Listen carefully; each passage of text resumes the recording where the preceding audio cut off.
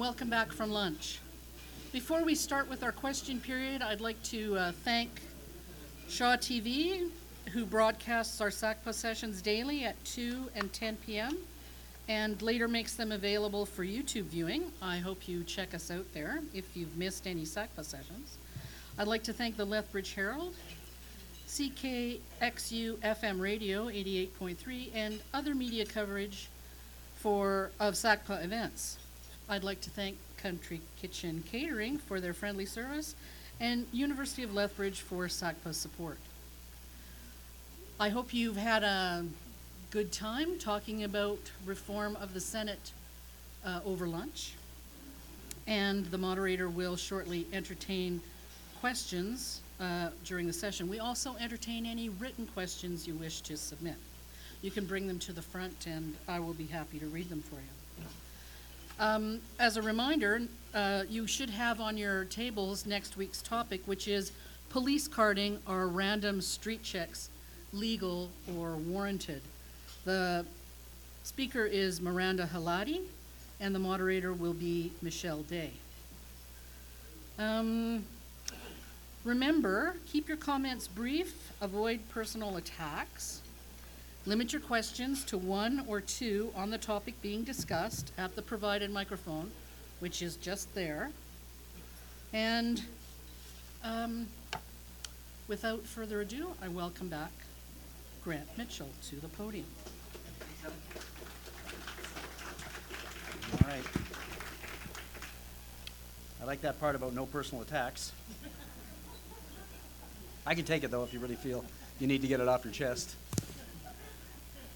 Yes.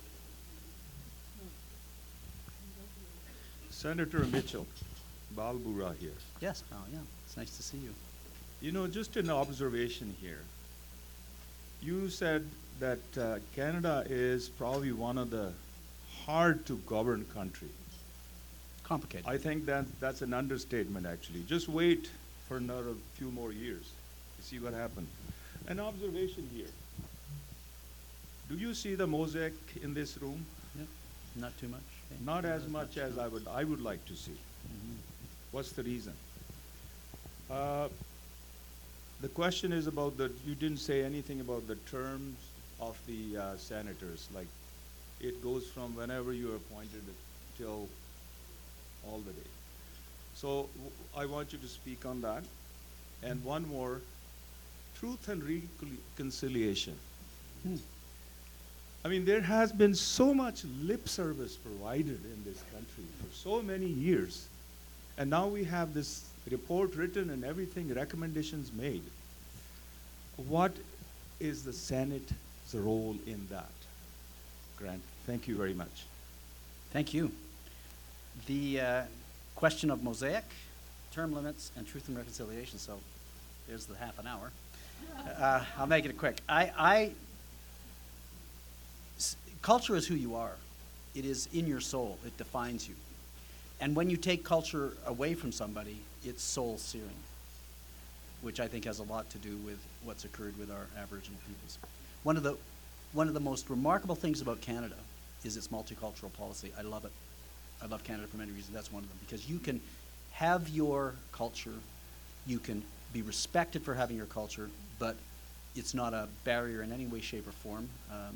By and large, you're being integrated fully and actively in our broader society and economy and so on. I mean, I'm not saying that there aren't elements of discrimination and so on. There are, and we have work to do. But really, the essential quality of our multiculturalism is remarkable and defines us, which will bring me, in a way, to, and I'll get to it, to truth and reconciliation. Term limits. The 2014 reference to the Supreme Court was based on the Harper government's 2 proposals, 1 to elect the Senate and 2 to have a term limit of a certain number of years. One of the ironies is, why would you have a term limit if you were electing people? Their electorate can determine. So you either have one or the other, I would say. But if you're electing, your electorate can say, I don't want you for more than 1 term. You can have a limited term, a period of time, but that's not, they were talking about that and the fact that you couldn't run again, and I just thought that was inconsistent. I think there would probably be quite a desire or acceptance even among senators for term limits. But again, you have to open up the Constitution because what the government was trying to do was use the third form of constitutional amendment, which was the two houses can amend the Constitution if those amendments don't fundamentally alter the nature of those institutions, the Parliament. But the Supreme Court ruled that even specifying term limits would, and also certainly electing, even with this sort of recommendation kind of process of election, that would fundamentally change. So that's why that's not going to happen. I think, as I said earlier, the last time I read an article and analysis of it, it was about 6 years that an average MP lasts and about 11 or 12 that an average senator lasts. So it isn't as big a problem. It's not that many get appointed at 30 and stay till 75. It's actually, but I think it has to be longer than 8 years, which was being proposed by the former government, because that would mean that one prime minister winning 2 elections could appoint the whole Senate. And I don't think that would be particularly good. So I don't think term limits are going to happen anytime soon, but I think you are seeing one senator most recently left after 8 years because he said that he was appointed under that consideration. The Truth and Reconciliation, I'm not by any means an expert in that, but I'll say a couple of things. One is that Canada has done some remarkable things in its history that have made it a beacon for people around the world. And actually, it's interesting. I was 2 days ago, I was in Dalhousie speaking to a panel and then to a class, and there was a young woman in the class, and her name card was Katie Pow, P-O-W, Poe. And it turns out that years ago I read a book called The Canada of Light, by a guy called Bruce Poe, very, not widely known. He's a professor at York. I just happened upon the book. Beautiful, beautiful, beautiful book about, and he's written many of them about the remarkable features of Canada. I recommend it. He's really beautiful writer. But in any event, Canada's done all kinds of remarkable things. Multiculturalism, the Charter of Rights, the ability for federalism, to prove that the world, you can work and manage disparate places like that. I believe that one of the next great frontiers for us as leaders in the world would be to reconcile with Aboriginal peoples. And I think we have a sense amongst the population generally, and certainly a government that's very, very much inclined to want to do that. It's extremely difficult to do that for all kinds of reasons. But I think there is, I think as a nation, it's a project, not to be condescending, because the Aboriginal people, will fix this themselves, but what can we do to help? And so that's what I would say about Truth and Reconciliation. Those are the three. Yes. Bev Mendel-Atherstone, thank you very much for your talk and for coming here to Lethbridge. Yeah. One of the big problems with the Senate is that in the past, when the Prime Ministers appointed people to the Senate, they would appoint them along partisan lines. Mm-hmm. So the Senate is stacked with people who are either liberals or conservatives, no matter what we call them. So I have 2 questions. One is, are there any NDP people in the Senate right now that you know of? And with the 5-person panel that's going to make recommendations to the Prime Minister about who should be appointed, even if Canadians can appoint themselves, how are those people chosen? So your first question about, are there any NDP? Actually, Lillian Dick, who I mentioned earlier, was a New Democrat, and she sat independently for the longest time, but the New Democrats didn't recognize her, so eventually she came and sat with the Liberals. In the first 7 people that Mr. Trudeau appointed, Frances Lankin was appointed. She was a former cabinet minister with the Ontario New Democrats in the 90s. Very, very, both of them are extremely capable people. There are probably a number of other, particularly more recent appointees who would be, relatively left. Most of them are progressive, quite progressive, but they're not all declared. So I think it's a misconception, I hope it is, that Mr. Trudeau's program doesn't allow for the appointment of anybody who's been a politician.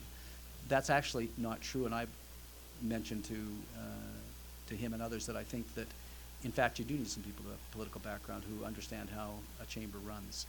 I think it's helpful if there's a distance between when they were political and when they get appointed, but you could come right out of politics, elected politics, and be appointed as long as you understand this distinction. And let me just get to partisanship. We're all partisans. I mean, if you believe in Hondas and I believe in Volkswagens, we've taken partisan, and we argue about it, we've taken partisan positions. The key isn't to do away with partisanship, and the key isn't also to think that everybody's going to go in there and be a technocrat. It's not true. We don't want that. Everybody, I'm a small L liberal, even though I'm now independent. You know, people who, even if they were no longer in the Conservative caucus, they're probably small C Conservatives. There's nothing wrong with that at all. Because we all bring values. That's what politics are about. You know, the easy decisions are already done.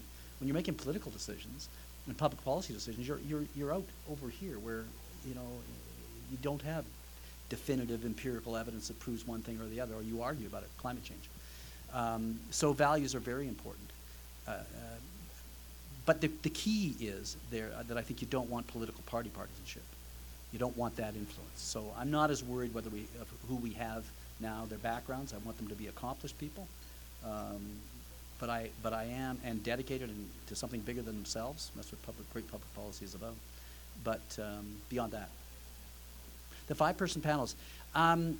There are 3 national members, and then in each province that is considering, there are 2 selected from the province in discussion with the Premier if the Premier wants to be part of it. I know Premier Clark had said she didn't, and I'm not sure that Premier Notley would. And in fact, one of the 3 national ones up until recently was the former president of University of Alberta. So I'm not sure how they actually selected that. You can go to I should too, and I should check. That's a good question. But ultimately, it's the Prime Minister who selects that body, but it may be the 3 that select the other 2 in each province, which would give it even more objectivity.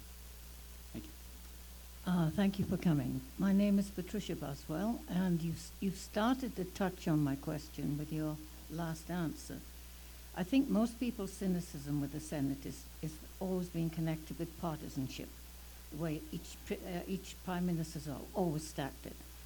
Now, you've made reference in your speech to you are a liberal group, although for all intents independent. And at the end of the speech, you said, and if the PCs also decided to follow that and go the other way, because obviously when you go to the polling booth, you have your, if you say to all effects, we are independent. We, the public, I think, would have a lot more faith. Yeah. I am independent. I left the Liberal caucus. So, and the government representative group, the 3 of us are all independents.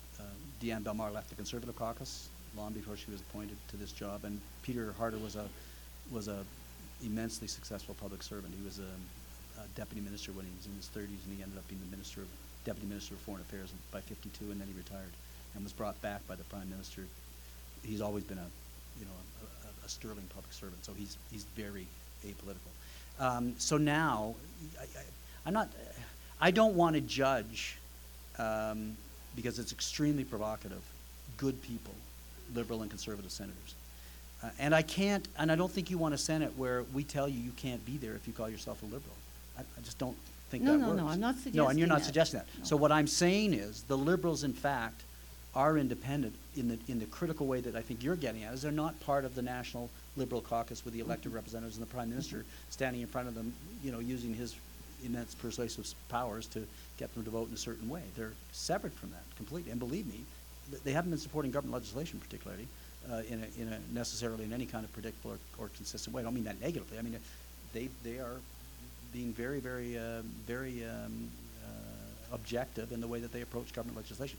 What I'm saying about the Conservatives, again, they're extremely good people, but I just think I can't convince you that they're independent when they're sitting in a caucus with Mr. Scheer and persuasive Conservative elected members of Parliament who are their friends. And that's ultimately what I went through to make the decision that I made. I said I'm pretty sure, although that I could be objective, But I can't convince you I am if I'm sitting in a caucus with Mr. Trudeau. I can't. So he did the right thing, and I miss that caucus. There were brilliant people there, and it was stimulating and exciting, and but it wasn't right any longer. It served a purpose for 149 Okay, so years. work on the Conservatives then. All right. Well, why don't you call your member of parliament and suggest that, because it's going to be public pressure that will do it. Well, actually, there's probably some sentiment. I don't know, but there's probably some sentiment amongst conservatives that they would like to abolish the Senate. Some, you hear things, you read. I bet you there's not a monolithic support for the way the Senate exists in the old way, in any particular, certainly not with the New Democrats, but yes. Thank you very much. May I just call you Mr. Mitchell? Sure. You can call me Grant. I'm My son does. Okay, I'm winking. One of them. I'm winking at 100 years. Wow. And I've seen a lot of governments, senators, politicians come and go, fib their way around, but just one basic question I'd like to answer. If we have any more senators come, try to tell us how good they are, what good they do, we'll start believing it, You're the second one in a row here. But anyway, bless the nominating committee for asking you to come. My basic question is, what would have happened in happenstance had Mr. Trudeau kept his word and gone with the first to the post law or precedent, whatever it was, that he reneged on? What would be a senator's position if we'd gone ahead with the first to the post? Yeah, no, I know. I can't speak for Mr. Trudeau, and I won't.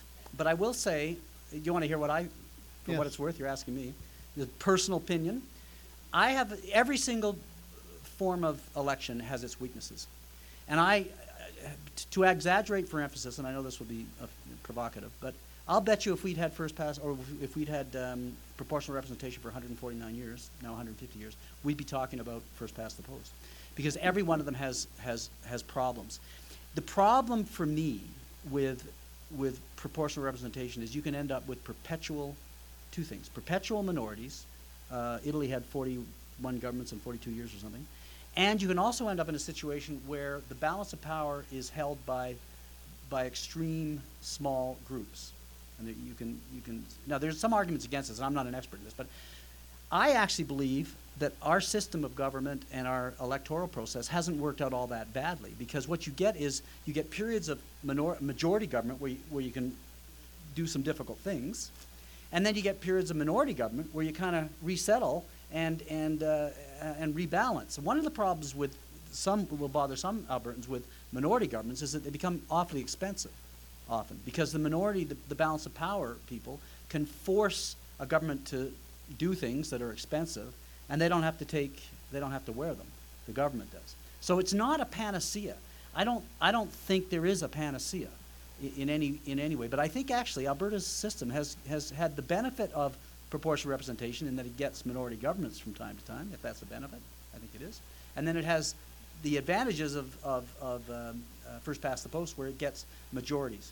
And one of the things, just to further this a little bit further, the importance of one of the things I love about the parliamentary system is that what you get in the States, where you really do have this freedom, because everything's negotiated. I remember reading that because they don't have party discipline, as it were, in a sense, in their elected areas. And I have to be careful because I'm saying we shouldn't have it in the Senate, but what you get in the U.S. is negotiated settlements all the time. It's always brokering.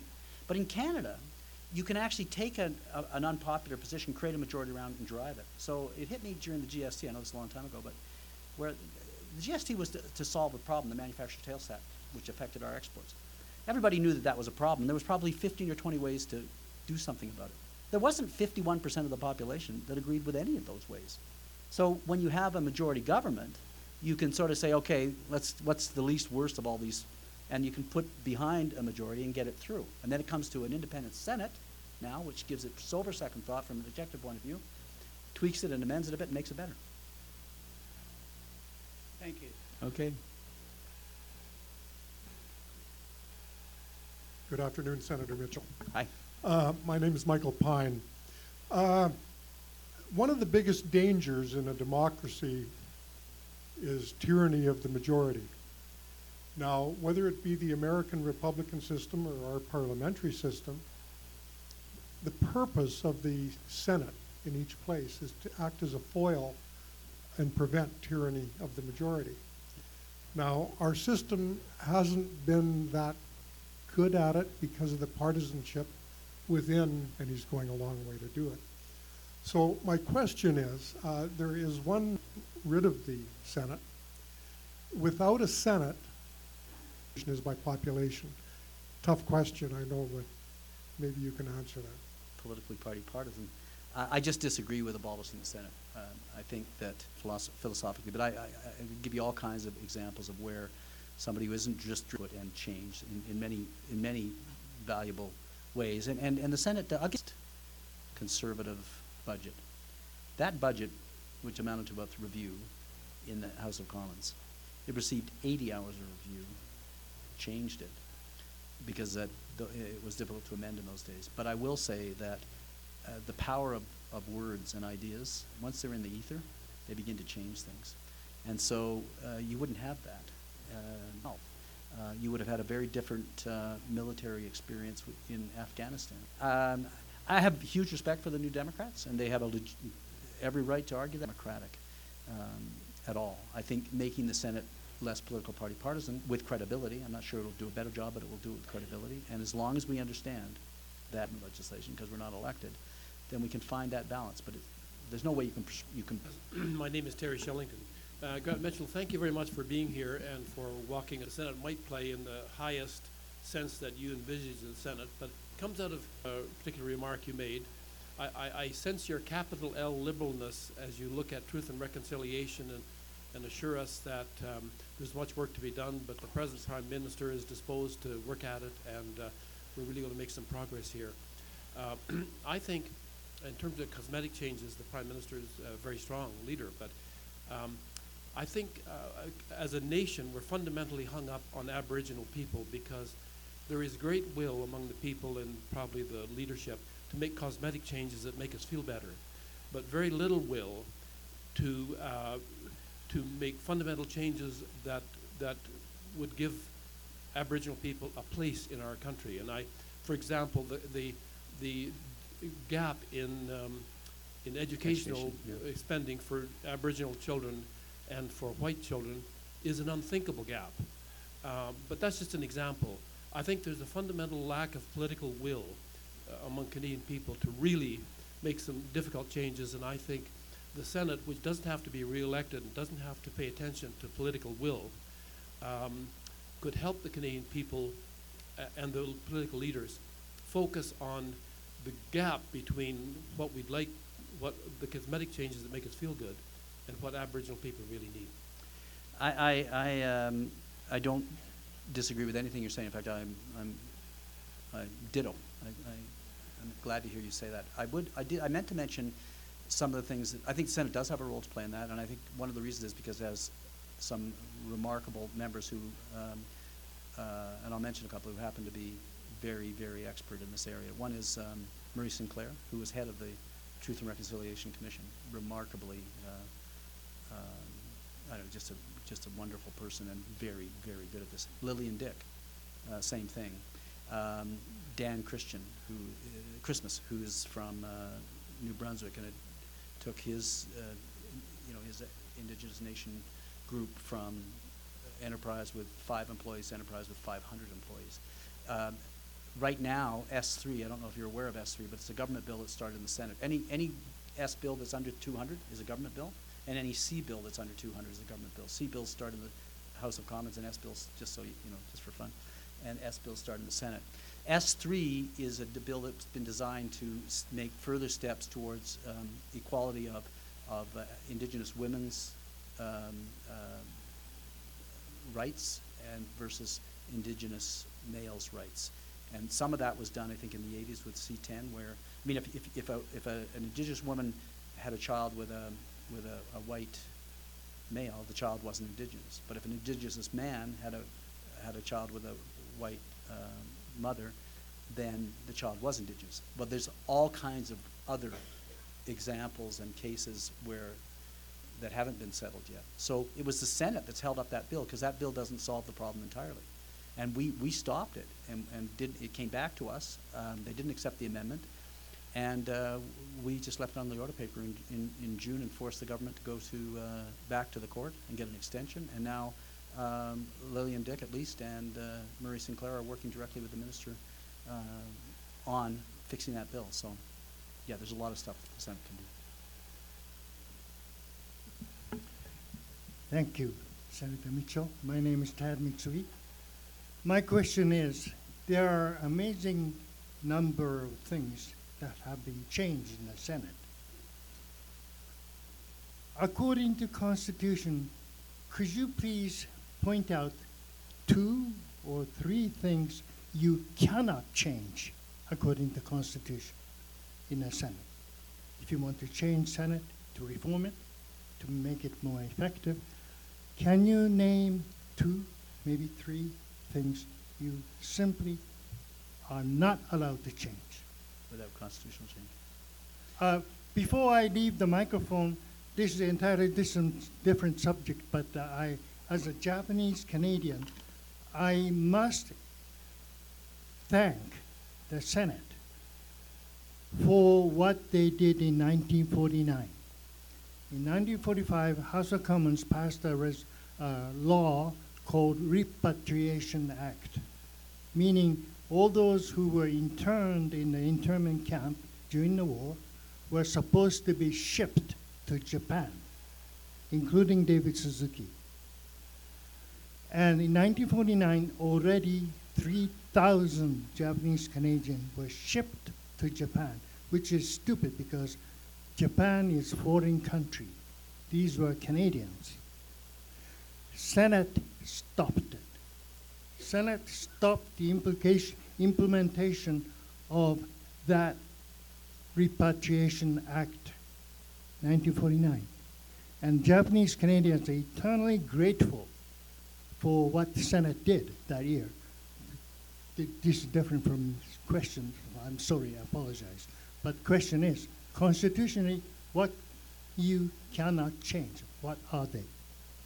Thank you. And I will, just with reference to your other point, that the Senate takes its role with respect to defending rights, minority rights and rights generally, extremely seriously.